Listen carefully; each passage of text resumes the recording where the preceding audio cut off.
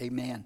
So today we're going to go to the book of Matthew. Do you have your Bibles today? Everybody got a Bible? You got a Bible? Got your Bible? Amen. Here or here, even one place or the other, you should have a Bible. I know we put them on. We put the scriptures up on the screen, which is good, and I thank God for that technology. But man, you just need to be able to see it in your own Bible and mark it or whatever the case, all right? But I want you to follow along with us as we read. These are familiar, very familiar verses of Scripture today. But as I said, we're going to begin this morning talking about the promise. And for the next couple of Sundays, the next 3 Sundays, we'll be talking about that, the Lord willing. And so we want to begin that today. We want to begin to focus on the reason for the season. Because Christmas, of course, is always so secularized and merchandised. And, we get so caught up. And I don't get me wrong, I love the trees, and I love the lights, and I love the decorations. And I told them the other night, I said, if we've got anybody in our church that don't like or believe in Christmas trees, they're going to have a problem around here. But I love all of the trees and the lights and the decorations and all of those things that we use to represent this time of the year. But we don't want to lose sight of what the season is really all about. It's not just a holiday season. I don't like that term, the holiday season or happy holidays. A few years ago, in the past, it became such a thing to be so politically correct that people wouldn't say Merry Christmas. It was always, it was Happy Holidays. And if I'm in a store, and which I don't do very often, I don't go shopping much anymore, but anyway, never did go a whole lot. But if the clerk or whoever's waiting on me says Happy Holidays, I always come back with it's Merry Christmas. That's what the season is all about. It's about Jesus. It's about the Lord Jesus and what He has done for us. So we want to talk about the promise today in Matthew chapter number 1. Matthew chapter number 1, and I'm going to begin reading with verse number 18. Okay, if you're there, say amen. Matthew 1 and 18. Now the birth of Jesus Christ was as follows. After his mother Mary was betrothed to Joseph, before they came together, she was found with child of the Holy Spirit.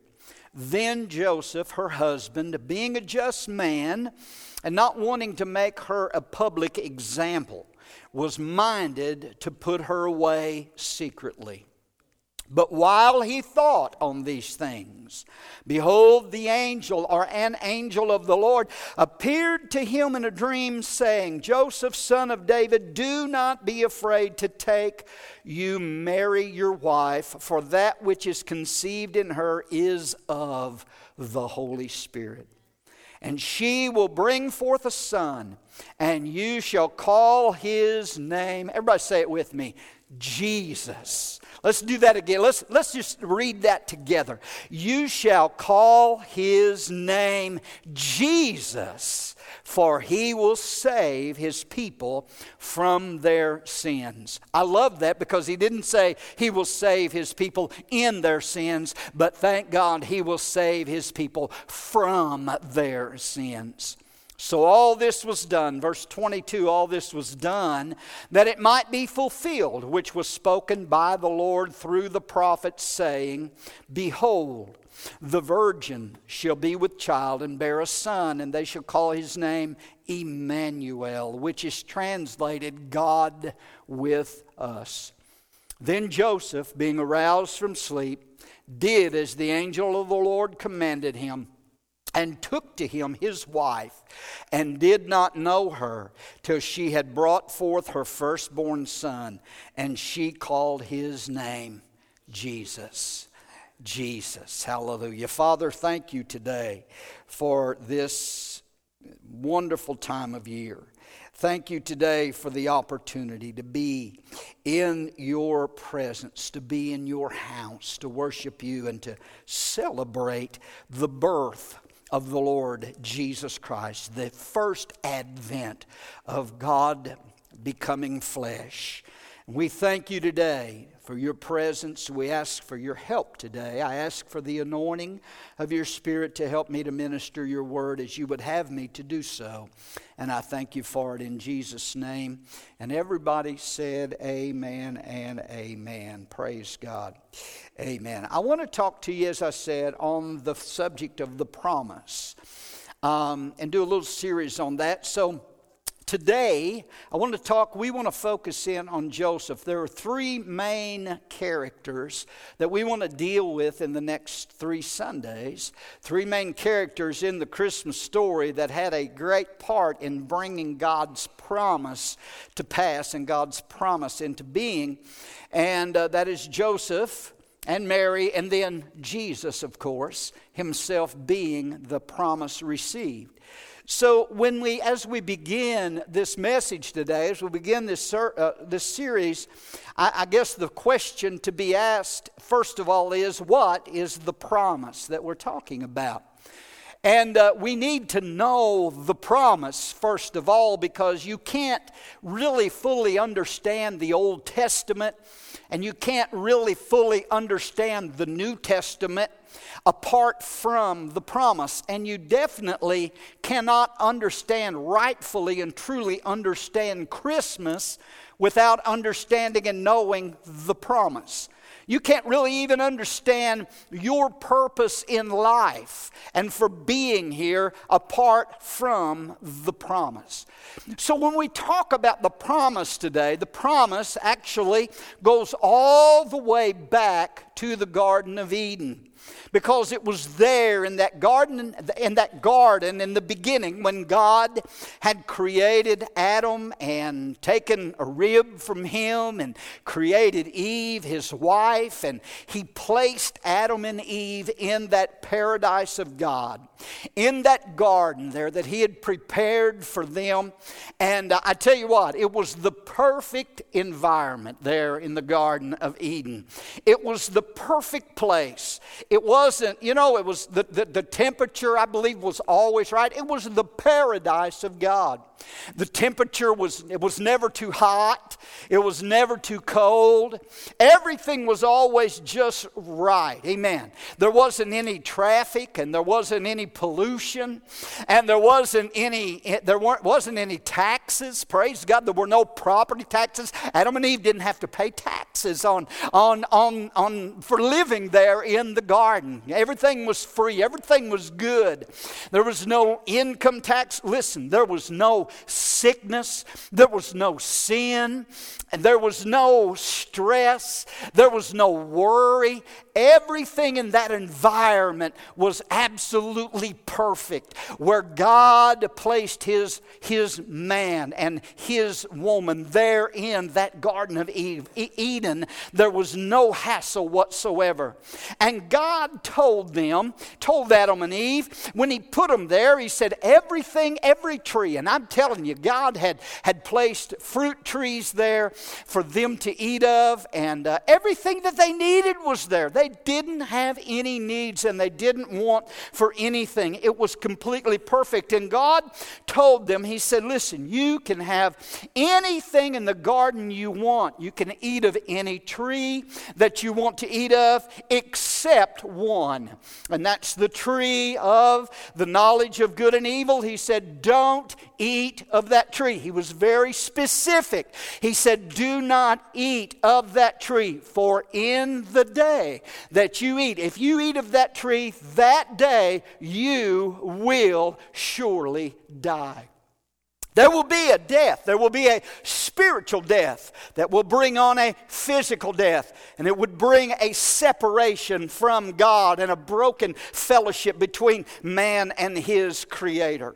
And that's what God told them to do, and they had it made. They had it made. But you know the story that Eve listened one day to the snake, and Satan came disguised as that serpent and used that serpent to beguile her, to deceive her, to tempt her, and to eat of that tree. And as Satan came, you remember the story. He said to Eve, and of course Adam, we try to blame all of it on Eve, and which the fact is that Adam was there with her, listening to the entire conversation between her and the serpent. So at any time, God had already told Adam, I give you dominion, so you need to subdue the earth. At any time, Adam could have said, hey, snake, you get out of here. You leave here now. He had the dominion to do that, but he didn't do that. He stood there and he listened to the conversation between the snake and between his wife, and that snake in the grass, Satan, began to lie to them, to lie to Eve. He said, has God said that you can't eat of any and every tree that's in the garden? And she said, well, God said that we could eat of any tree except this one tree of the knowledge of good and evil, and the Lord said that we couldn't eat of that tree or touch it. And I didn't never read anywhere where God said anything about not touching it, but she kindly added to the Word of God, and she said we're not to eat of it and we're not to touch it, because in the day that we do, God said that we would surely die. But the serpent lied. The first lie recorded in the Word of God is there in Genesis chapter 3. When the serpent told Eve, he said, oh, don't pay any attention to what God said. You won't surely die. Go ahead and eat the fruit. It'll be okay. God really didn't mean what he said. That same lie is being propagated and told by the enemy today. People and put in people's hearts that it's okay. Just go ahead. God really didn't mean exactly what he said. It's okay to go ahead and act in disobedience to God. Satan's still telling that same lie today, isn't he? Amen? And so he told that lie, and so Eve yielded and Adam yielded, and she took of the tree and she ate of the fruit, and she gave to Adam there with her. And that very act, when they did that, they totally blew it. Adam and Eve totally blew it. They messed up big time, royally, and the mess that we're in today. How many is listening to me? The very mess that we're in today in the world today is because of that act that goes all the way back to the Garden of Eden when Adam and Eve sinned and fell from God. Amen? They did die that day. They didn't die physically that day, but they did die. They died spiritually, because God had said, in the day that you eat of that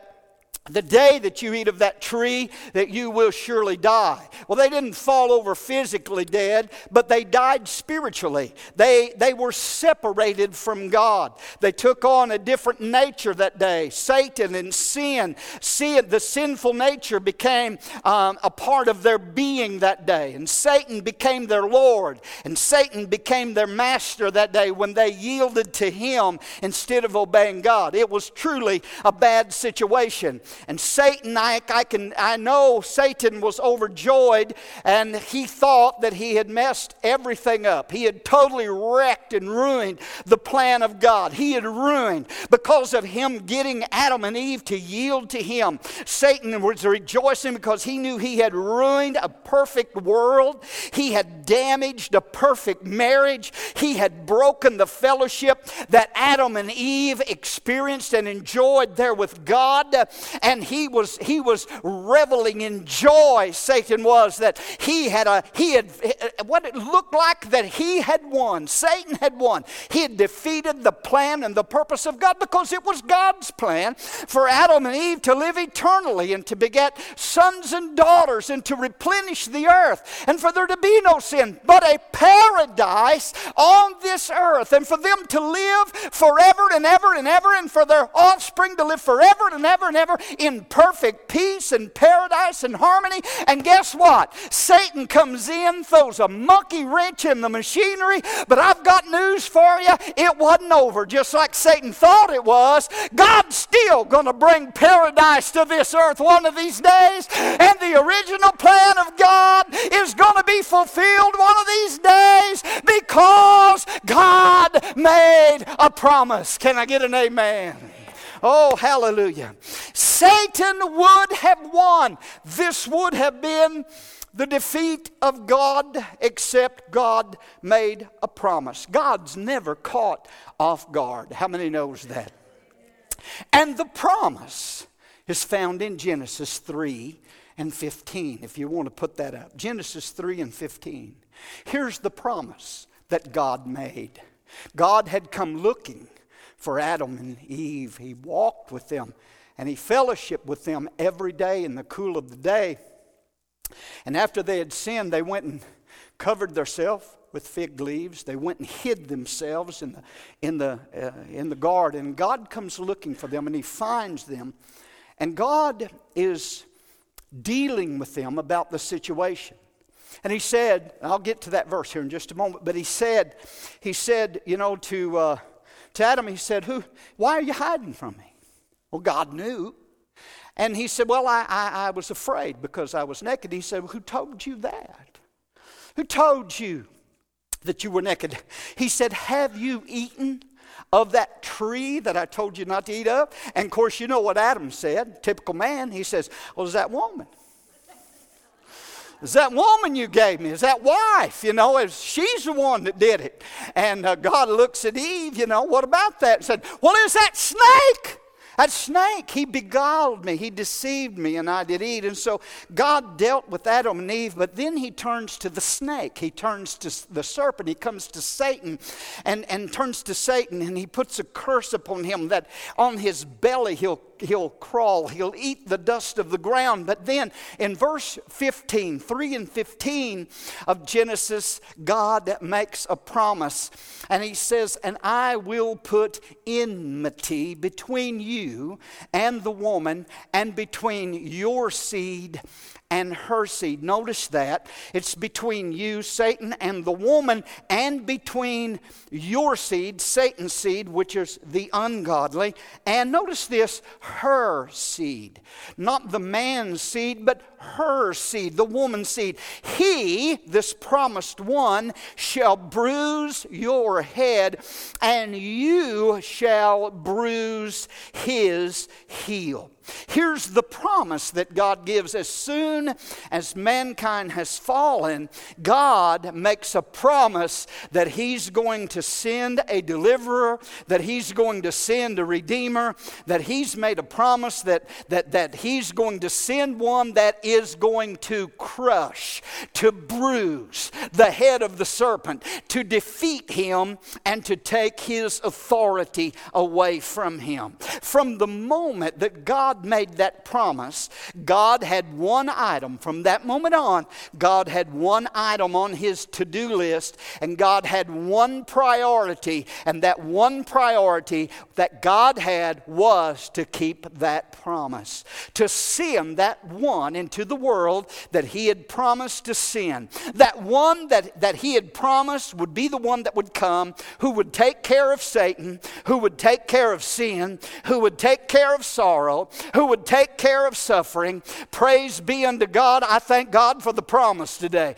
That is what Christmas is all about, ladies and gentlemen. It's about that promise and God fulfilling that promise and sending the Redeemer, the Savior, the Lord Jesus Jesus Christ to take away the sin of the world, to release us from the prison house of sin, and to make us sons and daughters of Almighty God. Can anybody say amen today? Oh, that is good news today. So God has that as His priority, to bring that Redeemer into the world and to keep that promise. And all through the Old Testament you read. That's why I said you can't really understand the Old Testament unless you know the promise. Because all the types and the shadows of the Old Testament point to the promise. The prophecies of the Old Testament prophets talked about the promise. They're pointing to Jesus. Everything in this Bible, ladies and gentlemen, is about Jesus. From Genesis, right here's from Genesis 3:15 on, it's all about Jesus. It's all about the promise. It's all about Him coming to redeem humanity from the powers of darkness and from sin. And so this is where Joseph and Mary come in. Because in Joseph, we see the promise here. We see in Joseph, we see the promise believed. And we'll talk about that today. But then in Mary, we also then see in her the promise conceived.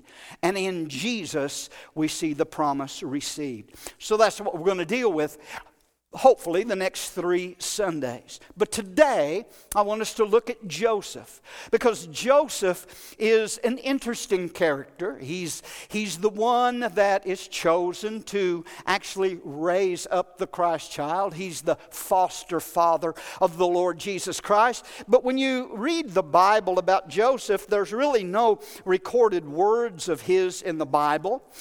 In Christmas plays, when you see Christmas plays and they have Joseph and Mary and the wise men and all. You know, Joseph, usually he doesn't do anything really but stand there with his staff. You know, he just stands there. He doesn't really say much at all or if anything. But in spite of all that, even though he doesn't have any recorded words in the Bible, God is going to use Joseph to be a part of bringing the promise to pass. Because Joseph is called upon here to a great task. And Joseph is going to have to really believe God and trust the promise and stand on the promise and believe the promise and obey God in the midst of a very, very difficult situation in his and Mary's life. Can I get an amen? And so in Joseph, we see something today. We see that Joseph had to trust God's promise in the middle of a time when he was even in doubt. Anybody ever have doubts? Anybody here ever have doubts? I don't know that there's anybody that doesn't ever have a doubt. I mean, we battle doubts all the time. That's part of the warfare that we go through. Isn't that right? Is to battle and overcome doubt. But Joseph had to learn here to trust the promise in the middle of doubt, because Joseph's life is getting turned upside down. Joseph's life, everything is God's just coming in, and Joseph's plans are getting all messed up. It's said in verse 18 and 19 of Matthew 1, it said that the birth of Jesus Christ was as follows. After his mother Mary was betrothed to Joseph, and that betrothal was just an engagement. They're not actually married. In the Jewish culture, there were steps to the marriage. They didn't just run off and get married. There was a pledge to one another. There was a betrothal or an engagement that led up to the wedding. And so this is talking about the engagement. And Mary was betrothed to Joseph, and it says that before they came together, notice that, before they came together as husband and wife, before they were actually married, before they had any sexual relations, Mary was found with child of the Holy Spirit. And then Joseph, her husband, being a just man and not wanting to make her a public example, was minded to put her away secretly. As I said, Joseph and Mary are engaged. They had not come together yet as husband and wife. They had not had any sexual relations. It said that before they came together, that Mary was found with child of the Holy Spirit. Mary had been visited by an angel. Luke talks about that. The angel Gabriel. And the angel Gabriel said that she would have a child. She would become pregnant. That the son that she would give birth to would be the Son of God. And Mary said, "How can this be, Lord? How can this be, seeing I do not know a man? I've never known a man." And the angel said to Mary, "The Holy Ghost will come upon you. The power of the highest will overshadow you. And that which you conceive in your womb will be the Son of God and will be conceived by the Holy Spirit." Now, Joseph's got a problem here on his hands, because who's going to believe this story? When he finds out, here's the problem Joseph has on his hands. He's engaged to this teenage girl. They've been pledged together since they were little children. He is betrothed to her. She's a teenage girl. He's engaged to her. And now he finds out that she is pregnant and the child is not his. That would be a problem, would it not? What is he supposed to do about this? I mean, Mary tells him the story. "Well, Joseph, I wasn't unfaithful to you. Here's what happened. An angel came and told me these things, the angel Gabriel, and the child that I have, I'm pregnant by the Holy Spirit. I'm still a virgin." And can you imagine Joseph? "Oh, come on, Mary."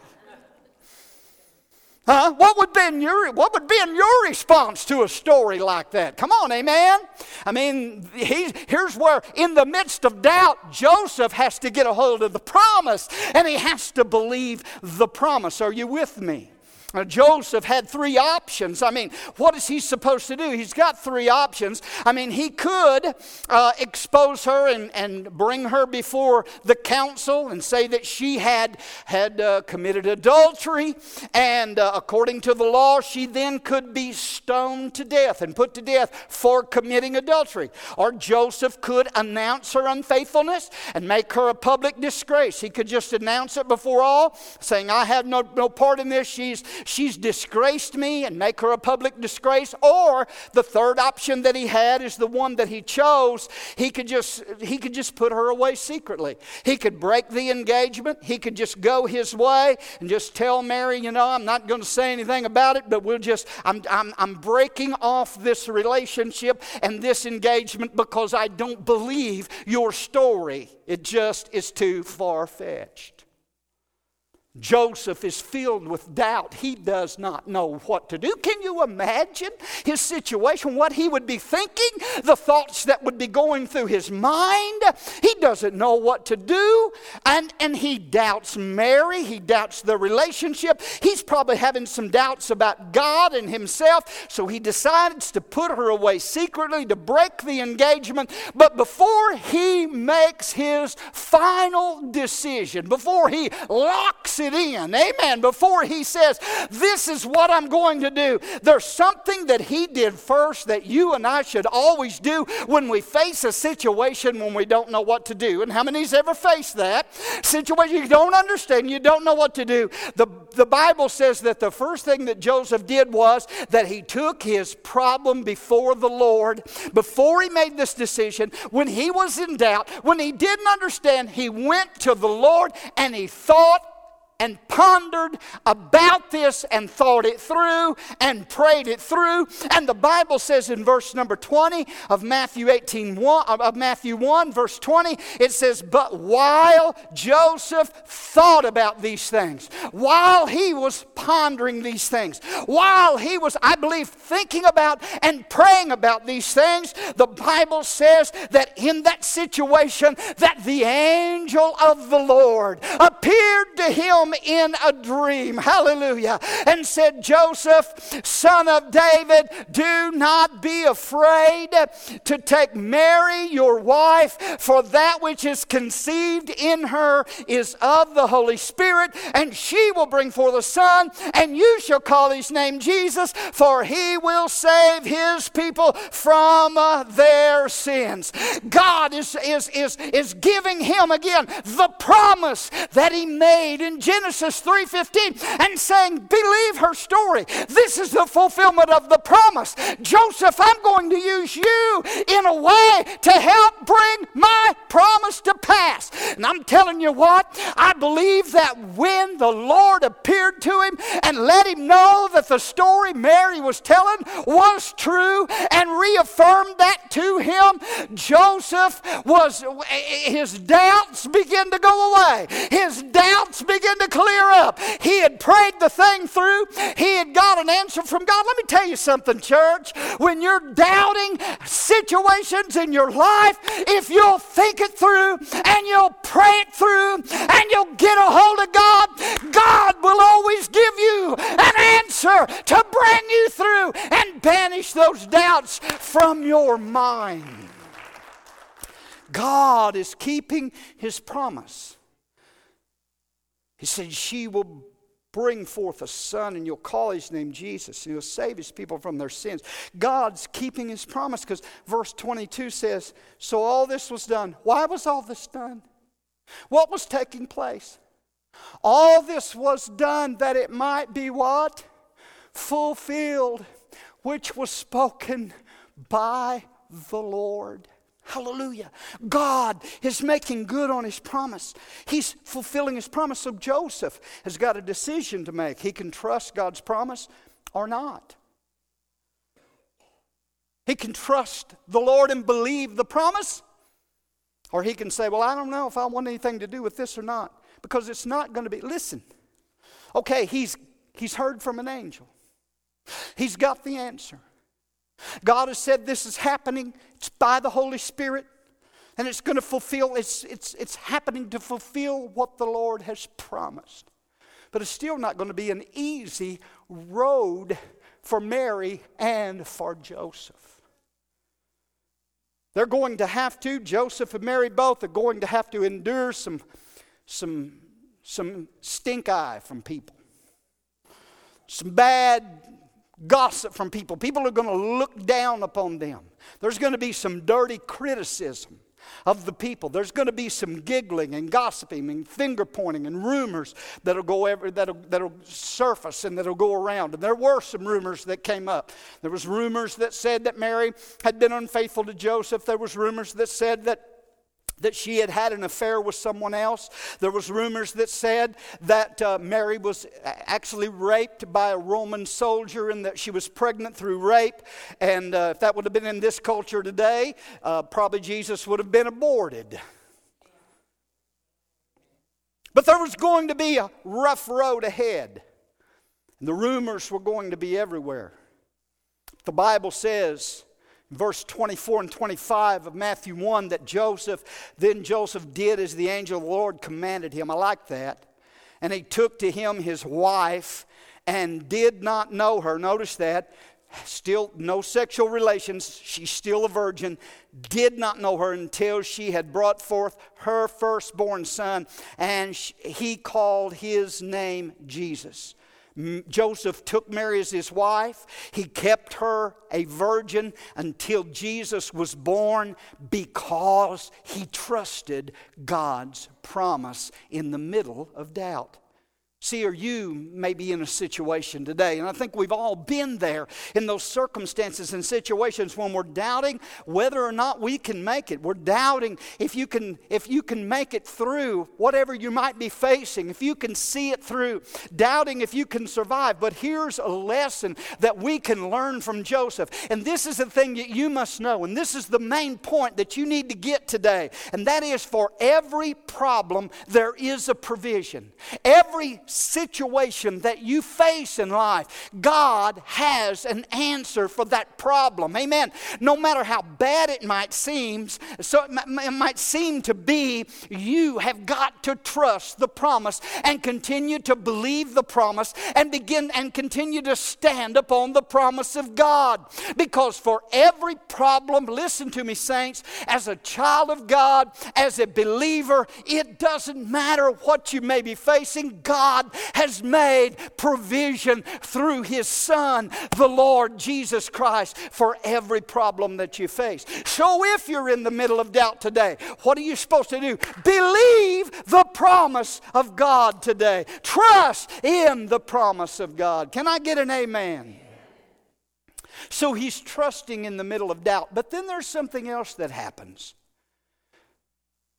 You all know the story, so we won't take time to go into it all. You know, the wise men come, they're led by the star to Bethlehem, and they come to Jerusalem, and they ask, where is he that is born? Where's he that's born the King of the Jews? And Herod gets his interest, his curiosity piqued.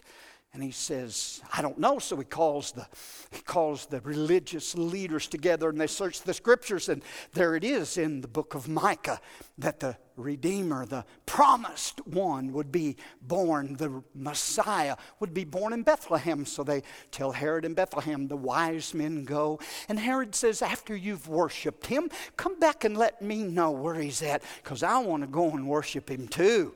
Oh yeah, right, amen. And so the wise men go, and they offer their gifts to Jesus of gold and frankincense and myrrh, and they worship the Christ child. And then they also, if you'll notice Matthew 1, and these verses are, and Luke chapter 2, there's a lot of dreaming going on. God's dealing with people in dreams, and he gives a dream to these wise men, to the Magi, tells them, don't go back to Herod, depart another way. And when Herod finds out that he's been tricked by these wise men, he becomes very angry, and so he sets out a plan to have, and gives out a decree that all the babies, all the children from 2 years old and under in Bethlehem and all that surrounding area in Galilee are to be killed, or to be put to death. And so that is what is taking place. But God makes a promise now and calls upon Joseph to believe him again, because he's got to trust God now, Joseph does, in the time of danger, in the middle of danger. And in Matthew chapter 2, verses 13 through 15, we see there that the angel of the Lord comes again and appears to Joseph in a dream. And he says, Joseph, I need you to arise and take the young child and his mother and flee to Egypt and stay there until I bring you word again, for Herod will seek the young child to destroy him. I mean, he knows God's always way ahead of the devil. Somebody said he's a step ahead. God's way ahead of the devil. He knows what the devil's plotting and planning before he ever brings it to pass. And if you'll just learn how to believe God and trust the promise of God, God will always bring you through dangerous, difficult situations in your life. How many know that today? Amen? Praise God. And so he tells Joseph, get the young child and his mother, flee to Egypt, go there and stay there until the death of Herod. Notice that he says in verse 15 of chapter 2 of Matthew, that it might be fulfilled, which was spoken by the Lord through the prophet, saying, out of Egypt I've called my son. So now Joseph is being instructed to do something else, to take Mary and Jesus into Egypt to find a place of safety. He says, flee to Egypt. That word flee is a word that means to run away, escape, to avoid danger. The angel literally said to Joseph, Joseph, get up, go now, go quickly, don't look back, don't stop until you're in Egypt, because that Herod's going to seek the young child's life. Go to Egypt and stay there until I give you word to come back. You know, it seems to me like, and I don't know if anybody else's mind works like mine, but God help you if it does. But, amen. But it seems to me, it's always seemed to me when I would read this part of the story, of the Christmas story, that God is doing things the hard way. You know, why doesn't God just do something different? Why don't he just, boom, just do a miracle? I mean, he knew that Herod was going to kill the babies. Why allow this to happen? And I've often wondered why that the angel of the Lord, that angel that was more powerful than Herod and more powerful than all of the armies of Herod, why that mighty angel? I mean, we read about the angel in the Old Testament. We read about the angel. One angel in one night killed 185,000 Assyrian soldiers in one night to deliver Israel from the hand of the Assyrians. And I've often thought, well, God, why didn't you just kill Herod? Why didn't you just kill him? I mean, couldn't God have done that? That he could have sent an angel to kill Herod, and the problem would have been solved. It would have been over. I mean, God could have supernaturally protected his son there in Bethlehem. But instead, God sends Joseph and Mary and Jesus on about a 200-mile journey through some rough terrain, through some rough country to Egypt to hide there. God seems to be doing things the hard way. Come on, somebody. But instead of God just protecting them by supernatural means or performing a miracle, God does something different. God protects them by a very ordinary, unmiraculous method by having them to run away and flee to Egypt. Do you know God doesn't always, we're always wanting God to just do a miracle to get us out of some situation that we're in. God just performed a miracle. But you know what? Sometimes God's way of leading us and doing things is not the way we think God ought to do it. I don't know, maybe Joseph said, well, Lord, why don't you just do something about Herod? But God's direction is, you take Mary and the baby and you go into the land of Egypt. Can I tell you something this morning, saints? That God's way is not always the softest way. It's not always the easiest way. God's way, and I know this goes against the grain, and I know that this goes against a lot of the teaching that that is in the church world today, but God's way is not always the most pleasant way. Can I get an amen? God's way, there's some rough roads along the way as in living for the Lord Jesus Christ, in serving the Lord. His way's not always a bed of roses, but I can tell you one thing for sure today, church, that God's way is always the surest way, and God's way is always the blessed way, and God's way is always the way of protection and blessing in our life. If we'll just learn how to listen to Him, if we'll learn how to believe the promise, if we'll learn how to stand, if we'll learn how to trust in the Lord, He will bring us through those rough places, and God will work His will in our lives. Can I get an amen? Woo! Hallelujah. God's will. Does anybody ever found this out? You've been living for the Lord any amount of time at all? That God's will at times leads us in situations we don't understand. Y'all really seem excited today. I've been down some paths and through some things that I didn't understand, but here's the thing, that inside the will of God, you are always under the protection of God. Huh? What if Joseph would have said, I ain't going to no Egypt. I'm going to confess a miracle. I'm going to just believe God to kill Herod. I'm just going to believe God, He's going to protect us right here in Bethlehem. I ain't going to Egypt. Well, I don't know what would happen for sure.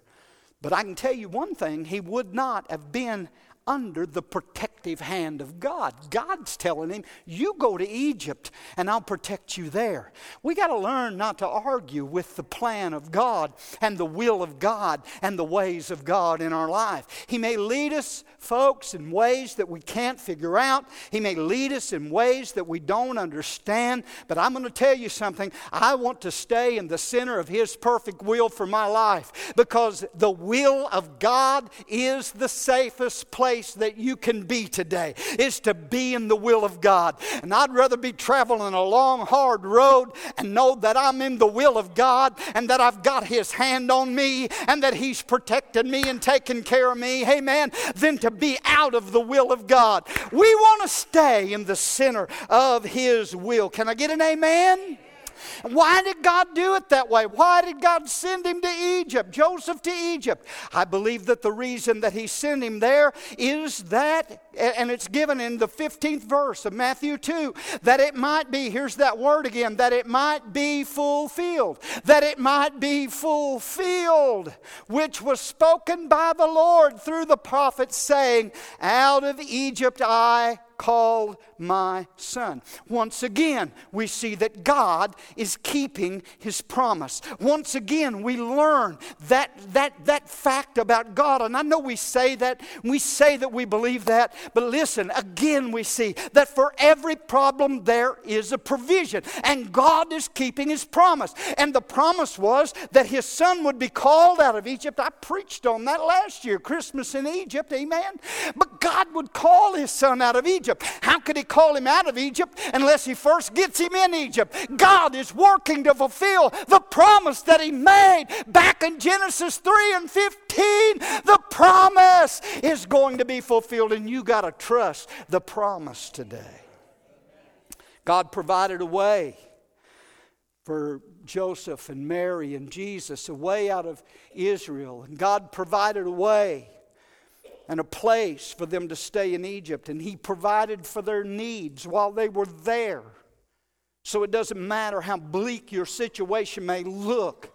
Maybe it's a problem with your employment or with a job, or a problem in your home or in your marriage. Maybe you're facing a problem with your health or your finances. I'm going to tell you something. The road may not always be easy, but if you are surrendered to God's will for your life, there's the key. If you're in obedience to Him and you're surrendered to His will, listen, you can trust God's promise, provision, providence, and protection in your life.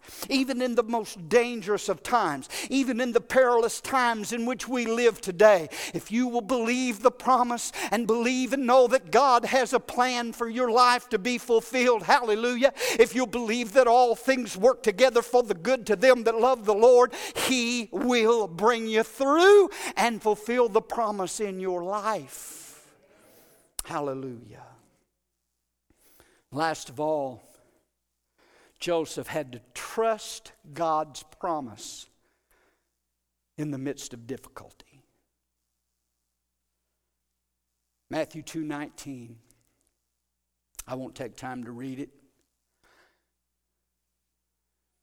But when Herod was dead, the Bible said that the angel of the Lord appeared to Joseph again there in Egypt, said for him to take the child and mother, go back to the land of Israel.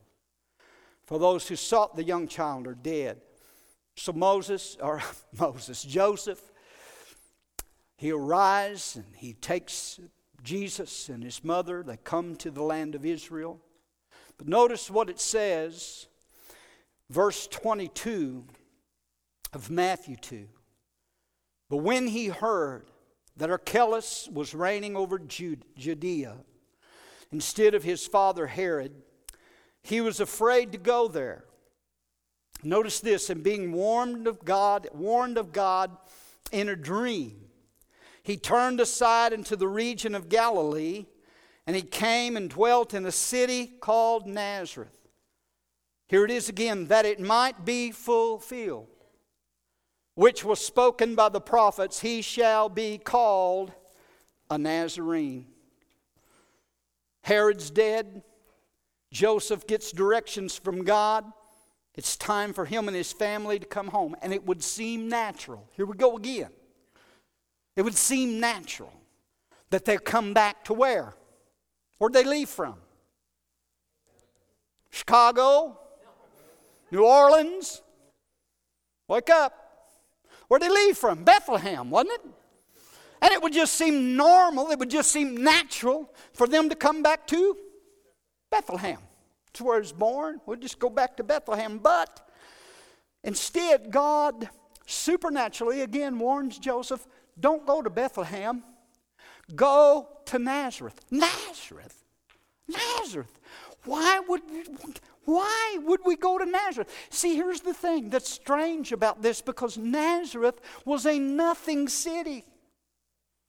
I mean, Nazareth was inhabited. It was a city that was inhabited largely by people who were known for their crude and uncouth and violent ways. It was just, Nazareth was a little hick town, a little podunk town.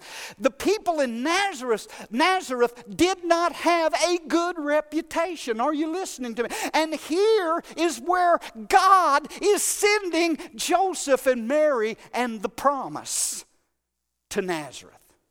I mean, the term Nazarene had been long used as a term of condescension. People, it wasn't a compliment. Let me tell you, when it said, he shall be called a Nazarene, it wasn't giving Jesus a compliment. Are you with me? I know there's a denomination today called Nazarene. Well, we're not condescending on anybody, but that was not. Jesus was called a Nazarene, but it wasn't a compliment. I mean, Nathanael even asked the question, remember? Nathanael in John chapter 1, he said, when they said Jesus of Nazareth, he said, of Nazareth? Can anything good come out of Nazareth? Ain't nothing good coming out of Nazareth. So what in the world is God doing? I mean, instead of Jesus being called Jesus of Jerusalem or Jesus of Bethlehem, he would be known as Jesus of Nazareth. He would be known as the Nazarene. And in that culture, that was the same as saying he was a redneck from a hick town. Huh?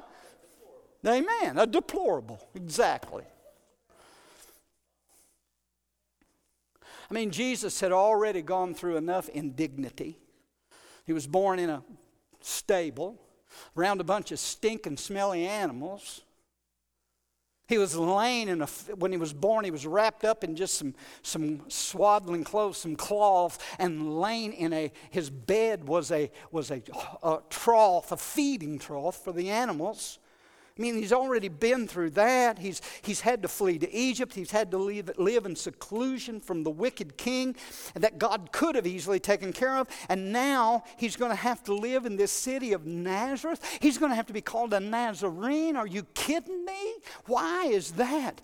And the reason for that is once again, is the promise. God is fulfilling the promise, because in 2 and 23 of Matthew it says that it might be fulfilled which was spoken. There it is again, might be fulfilled, which was spoken by the prophets. He shall be what? Called a Nazarene. It was a fulfillment of the promise. It was a fulfillment of the prophecy. So we learn from Joseph that even in the smallest promises of God, even those minute, small promises that we overlook sometimes, those small promises are so important to God. And the promises of God, the promise of God and the fulfillment of the promise of God is so important that God will move heaven and earth and kings like pieces on a chess set to make sure that his promise is fulfilled and that he keeps his promise. For every problem, ladies and gentlemen, for every problem,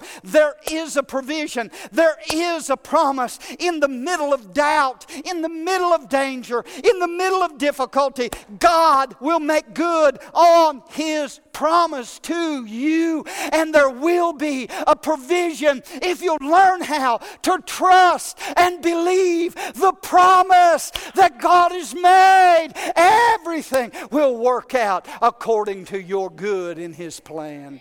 Praise the Lord. Amen. Hallelujah. Worship team, come on back. Listen. When Jesus was born that first Christmas, nobody expected it. His birth messed up a lot of plans. And I'm going to tell you what, his first coming was unexpected. His second coming is going to be unexpected as well. His first coming messed up a lot of people's plans. His second coming is going to mess up a lot of people's plans. I'm going to be ready for that one too. Amen? It messed up Herod's plans. The birth of Jesus messed up the innkeeper's plans. The birth of Jesus, most of all, messed up Joseph and Mary's plans. They had planned on getting married. They had planned on a lot of things. But God said, I'm going to change your plans for my plans.